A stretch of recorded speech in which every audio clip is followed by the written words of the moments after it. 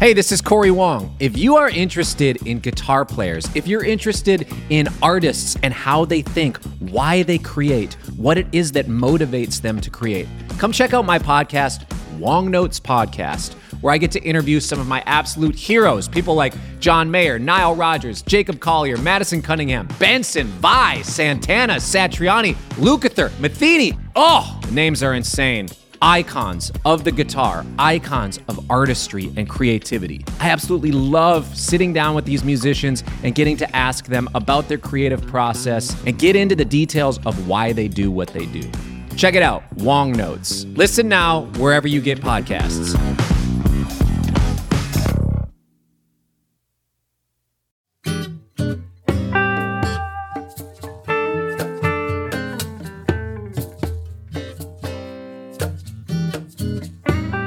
Hey everybody, welcome back to another week of Chasing Frets. My name is Jason Shadrick, and I'm here with Andy Ellis this week. How you doing, Andy? I am doing well. It's Nashville in the autumn, and it's a sweet time.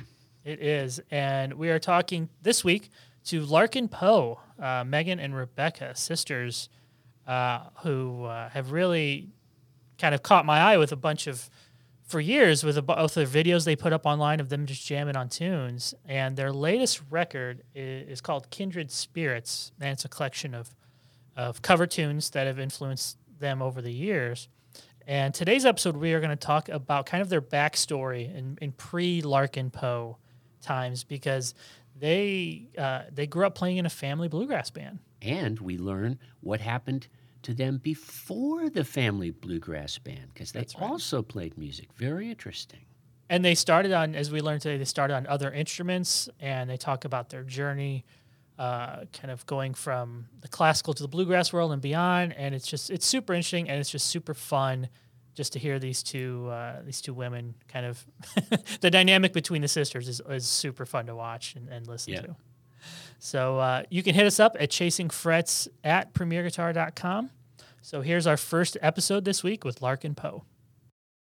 Today's podcast is sponsored by Vega-Trem. The ultra-strong Vega-Trem tremolo system provides incredible tuning stability and a musical, comfortable player experience with the widest range of up and down movement available.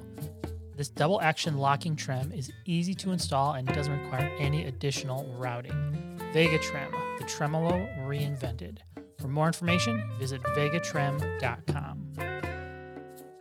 But we're here with Rebecca and Megan from Larkin Poe. How you ladies doing today? Excellent. Doing very well. And we can see, we have you on Zoom here, but we can see that there's guitars in the background, and I figured two guitar players, married to two guitar players, there are probably a lot of guitars around your house. Yeah. Too many, quite frankly. We have a... Whoa. I know, that's heresy, actually. Yeah.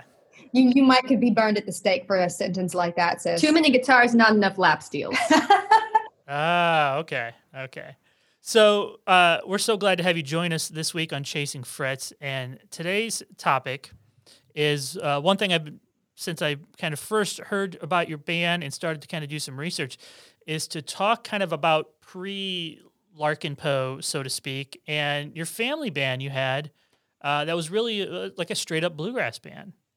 And when you guys were growing up, how early do you remember playing music with your family? Interestingly, and this is Rebecca speaking, we started playing music hands-on as 3 and 4-year-olds with classical violin and piano. That was our first hands-on introduction to making music. And that was always the three of us. It was Megan and myself and our eldest sister, Jessica. So from a very young age, we were involved in string quartets and symphonies and orchestras. Bless our mother. She drove us, hours every week, because we lived out in the boonies in northern Georgia, to Chattanooga, Tennessee, to take us to all of our classical endeavors as kids. And I find it interesting that it wasn't until we hit our preteens that we actually became thoroughly introduced to bluegrass music. I mean, considering we were born in Knoxville, Tennessee, and raised in northern Georgia, there's like a lot of pick-in parties and opries and a lot of ways to get involved in roots music. Yeah. But it wasn't until our early teens that we went to the festival Merle Fest. Mm-hmm. And we're just absolutely blown away by by the music and the improvisation. Like that was so foreign to us since we were so just used to reading music off of a page. Yeah, because we'd always listened to bluegrass records. Our mother and father had stumbled upon the music of Alison Krauss and Jerry Douglas from we were like maybe 8-9 years old listening to bluegrass records, but we had never conceptualized like what it meant. So whenever we finally tapped into the bluegrass scene, I think it was mind blowing because you had this visceral experience of seeing the spontaneity and the passion in the music that heretofore we hadn't experienced as classical kids as much. So something really clicked whenever we went to Merlefest and jumped off. So which one of you were playing what instruments? So we were both playing violin and piano. Yeah. Okay, you both were. All right. Doubled up. And what was the age range between you two and your sister? So Jess, I'm the youngest and Jess is the eldest. And there was 5 years in between us. So Megan and I, we're very So we're close. all very close. There's 3 between the two of us, and then we're very close. We're like twinsies. Yeah. So were your parents musicians? No, both of our parents were doctors, funnily enough. And I think while they were very excited about us having a hobby, they never intended it to be a career. So surprise on you folks. But they're huge music lovers and they have really good taste in music. Like they listen to everything from Ozzy to, classical music and everything in between. So they're great lovers of music. Yeah. I think in a way that's almost more important. I mean, as a father as well, who is a musician, that's to have good taste and be a music lover is almost more important than even being a musician. So many artists I talk to who parents aren't musicians in the professional sense of the word. They never got paid for a gig or anything, but they just had so much music around their house growing up. Oh, I would very much align with that. To use music for what it's meant to be used for, which is to connect with your creativity and with your emotion. I mean, I remember from a very young age seeing our father cry over songs. And he still, like to this day, if we're at our parents' house, we're all sitting around listening to music and like chiding those who are talking over the music. Like we're definitely that family. And seeing our parents connect so deeply emotionally with music, that was always a very thrilling experience as a kid. And it inspired, I think, our own interest in falling in love with music as well, to have that. Like I wanted to cry over songs as a 6-year-old because I was like, why is he crying? Like I want that. Like what's going on? Was it a hard transition musically to go from the violin, fretless, at piano, which of course isn't, but then to go to the stringed instruments that are tuned differently and have, intervals between the strings that change? And you are strumming and picking as opposed to bowing? Or did it just sort of fall into place for you? I feel like there was some unbraiding that had to be done coming from a classical world because we were so used to just reading music. And it's all about, you don't even reinterpret. You try to be as true to the original composer's idea of what the music should be. Whereas, in bluegrass, there was so much, like nothing is structured. It's all improvisation. So I think that was probably the biggest shift for us. Yeah, mentally. Because we were, I guess the biggest gift that classical did give us is ear training, 1, and 2, understanding how to practice, being willing to sit down and shed for many hours to have that reward of the connection, the mind-finger connection. And honestly, for me, I think I had initially the easiest transition because I went from violin to mandolin, which is actually strung the same. I did have to learn how to use a pick. But for many years, I was focused on playing the mandolin. I was a competition player. So I would, that was my initial goal, was to beat all the boys because up to that point, I guess it would have been 2004, 5 or 6 or something like that. And they had never had a girl win a lot of these major competitions. And so at Merlefest, that was my goal. I wanted to win. And amazingly, I did after a couple of years of practicing really, really hard, went in and ended up being the youngest and the first woman to ever. Wow. Which was a major feather in my cap. And so I think as very goal-oriented children, that was only fuel to the fire. But I also started playing acoustic guitar at that point in time, but I only viewed myself as a rhythm player. So that's been something that later in life I've had to restructure yet again, is to go from being just a bluegrass rhythm guitarist into a shred and rock and roller. But you switched over to dobro, which is a very different can of beans. Yeah, I think I tried out fretted instruments, and I didn't connect with that very much. And I'd never really connected what dobro was. Like, we heard it a lot with Alison Krauss, and then I saw it being played for the first time, and that's when it kind of clicked that that's the instrument I was looking for, was the dobro. And, listening to a lot of Jerry Douglas and just loving Jerry Douglas so much. Do you remember who the musician was, that first dobro experience when you just saw what was going on? Mm-hmm. Yeah, it was actually a fantastic dobro player in Chattanooga, Lou Wamp. And he sat down and was playing it, and I saw him playing it, and I was like, oh, that's the sound I've been looking for. Yeah, he's a fantastic player, and actually taught me my first few lessons. So at what point you guys are taking these classical lessons, decide you want to go towards the bluegrass? At what point did you decide we need to put together a family band? And what were you mentioned you were very goal-oriented. What was your goal what did you want to accomplish with that band? I think we wanted attention more than anything else, because we were getting so much positive reinforcement. I've heard that about you.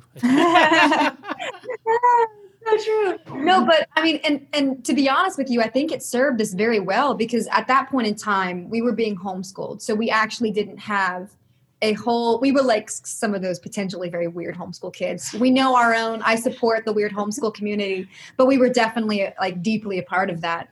And so as, 13, 14, 15-year-olds, we were then making friends with adults who were bluegrass musicians. And so we had this really unlikely band of friends. We're 14, 15, and we have, a 50-year-old playing with us and somebody in their mid-40s, and we're all jamming together. And so we had this kind of harem-scarum outlet for fun. And I think it really served us well to have so many mentors and to understand the importance of having an adult outside of your parental units who is investing in you and having this really positive experience through music. So I think we were just totally lit up by the whole experience, by the music, by winning the competitions, by getting to play in front of people, by being able to more fully express ourselves through our music, because we had never considered songwriting until we got into bluegrass. And so then I was starting to make up my own songs and feeling really empowered by the experience. But I guess we wouldn't have really started a band until some family friends, they invited us to send in a demo tape to a Prairie Home Companion. They were doing this teen talent competition on air.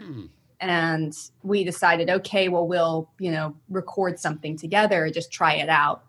And that really solidified us being a band, because we ended up going on that competition on the Prairie Home Companion. Yeah, so within a good 3 to 4 year period, once we got into bluegrass, we started getting asked to come and play places because they were intrigued by the three girls singing the harmony. A lot of people thought that we were the young girls who sang the harmonies on "Oh Brother, Where Art Thou?" And we were very sad to disappoint and tell them that was not us. That was not us. But yeah, whenever we submitted a demo tape to Garrison Keillor's A Prairie Home Companion, there was suddenly this kind of assumption that we were a real functioning band, and very unintentional, but as it winds up having been some of the more important things to ever happen in our lives. Yeah. Suddenly we were a band. We toured like almost full time that year. Yeah. Wow. As teenagers. Yeah. As 15, 16? Yeah. 17? 15. Jessica would have been about 20. And I think had we not had our big sister in the band, because we were so disorganized, we were just little kids wanting to play around. And our big sister, she was, I think, more excited. She's a very managerial minded individual. And so she was really into, building the tour itineraries and writing the emails. So she was like the de facto band manager. And our parents were kind enough to allow us to go and to come with us in the family Suburban. And again, I think it's so funny to look back in hindsight, because we were doing it very professionally by any sense of the word, but none of us ever connected the fact that we were doing it professionally. At that point in time, it was definitely a glorified hobby to our parents. So they were kind of up for the adventure because it was just a fun thing that we were doing all together. And I don't think that they, again, as I said previously, ever intended us to be professional musicians. So here we are as 30-year-olds, and surprise, surprise. It's interesting, too, because your story reminds me a little bit of Nickel Creek in the sense that there's siblings. Yeah. You know, it was a trio, but two of them are siblings. And they started in the bluegrass community very, very young as well. And it seems then, now that I'm hearing this from you, that the bluegrass community can be supportive to young people coming out and playing music and touring, whereas I don't know how many parents in their right mind would let their young teenagers join a rock band or doom metal band or, you know, and travel in that world. So the bluegrass community seems nurturing, I'm hearing. Well, and to be honest with you, I can't speak as to the element of nurturing within those other communities since we didn't have the experience. But I guess it depends on what you're looking for. But I do strongly believe that the bluegrass discipline is incredibly beneficial for a lot of young people. I've seen so many fantastic musicians begin in bluegrass and go on to achieve incredible things. And especially in terms of the female perspective. I mean, because you have Sarah Jarosz and Nickel Creek and, you know, Sarah Watkins from Nickel Creek and Sierra Hull. There's a lot of Molly Tuttle, a lot of really influential young females coming up in bluegrass that are really making some waves in the music industry. So I appreciate the format of bluegrass and definitely feel very passionately about trying to do what we can to inspire people to go and be a part, because it's definitely not the cool thing to do. And there is always this danger of these older art forms not feeling as relevant and therefore falling off the map because young people aren't getting involved. So again, with the blues and the bluegrass formats trying to be ambassadors to the next generation, that there's really something powerful and meaningful here. You should check it out. Mm-hmm.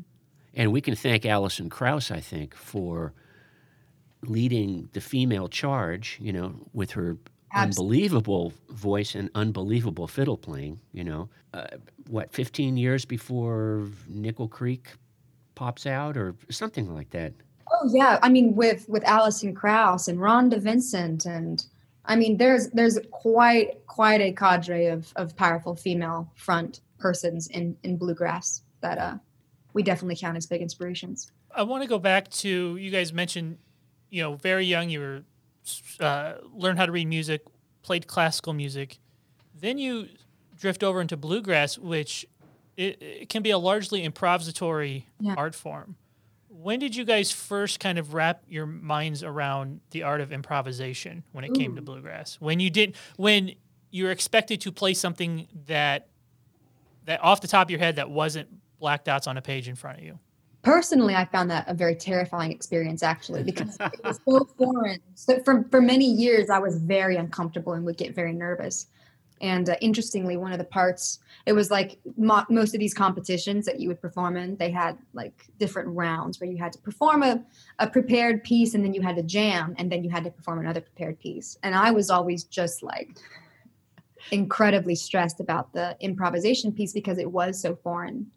And it just took, I think, a lot of hours of getting in a jam and being willing to fail and fail and fail and fail and get stuck and not think of where to go next and be surrounded by people who were supportive and not being judgmental of those failures. I'm air quoting failures because it's absolutely not failure. It's learning. It's figuring out it, you know, getting on the bike and falling off a few times. But it definitely took some stick-to-itiveness. And many years. Still learning how to do that. You know? It's taking kind of you out of the equation, like allowing it just to be like brain to finger. Because the moment you start like thinking about what you're playing when you're jamming and improvising, like you get stuck. Yeah, you can get stuck. Or even worse, judging yourself as you do it. I think that's like a real pitfall for me. Is we'll be on stage even now, and this is 15 years beyond where we, you know, initially started learning, and be on stage and you go for something and then you're like, oh, you can't pull that off. What are you doing? And you can totally cripple your experience. And that's not good. You know, you don't want to take your legs out at the knees when you're trying to jam. So if I could give any advice to myself back then, I would say, go for it. Just it's just not a big deal if you miss a note. Just go for it. And you guys had this like great family support system where you guys could just sit together and just practice together. Absolutely. I think our connection as sisters from a very young age, because we were always sitting and making music endlessly, it was all that we wanted to do. And funnily enough, here we are all these years later, and it's still what we spend the majority of our time doing, just sitting and coming up with music together. Having a partner in crime has been key, I think, in developing our individual and collective voice as artists. Did your sister stick with music? It wasn't her passion. Yeah. You really enjoyed the business side of it, Mm-hmm. Oh. not as much the music side. And I think traveling full time wasn't. You have to really, really want it because touring can be very difficult. So Yeah. it was. Did she follow mom and dad's footsteps and become a doctor? No, she's more in the entrepreneurial field. She's all over That's the cool. map. She's probably the brightest of all, the brightest star of the sisters. Yeah. But I think we're very, very grateful to the support that she provided to us. I mean, she taught us everything that we know. She taught me how to make a spreadsheet and how to keep track of where the money was on the road and all these things that are key that people don't oftentimes tell you is a large part of your job as a. That could be just as important as knowing your arpeggios. It's true. It's true. It's not as sexy, but hey. Yeah. Hey. So, will there be, I'm going to wrap up with this question. Will there be another Larkin Poe / Level Sisters bluegrass record? at I some would love point? that. Nothing would make me happier. Oh, I could see it happening for sure. I was actually, Okay. before we got on the call with y'all, I was just playing Megan a bluegrass song that I'd written yesterday. So, hey, it's alive and it is It's well. coming. All right, we have it on record. There will be a bluegrass record in the future. Can't wait. Well, ladies, thank you so much for joining us this week. We're going to have them back the rest of this week. They're going to be our guests. So we'll talk to you on Wednesday. Can't wait.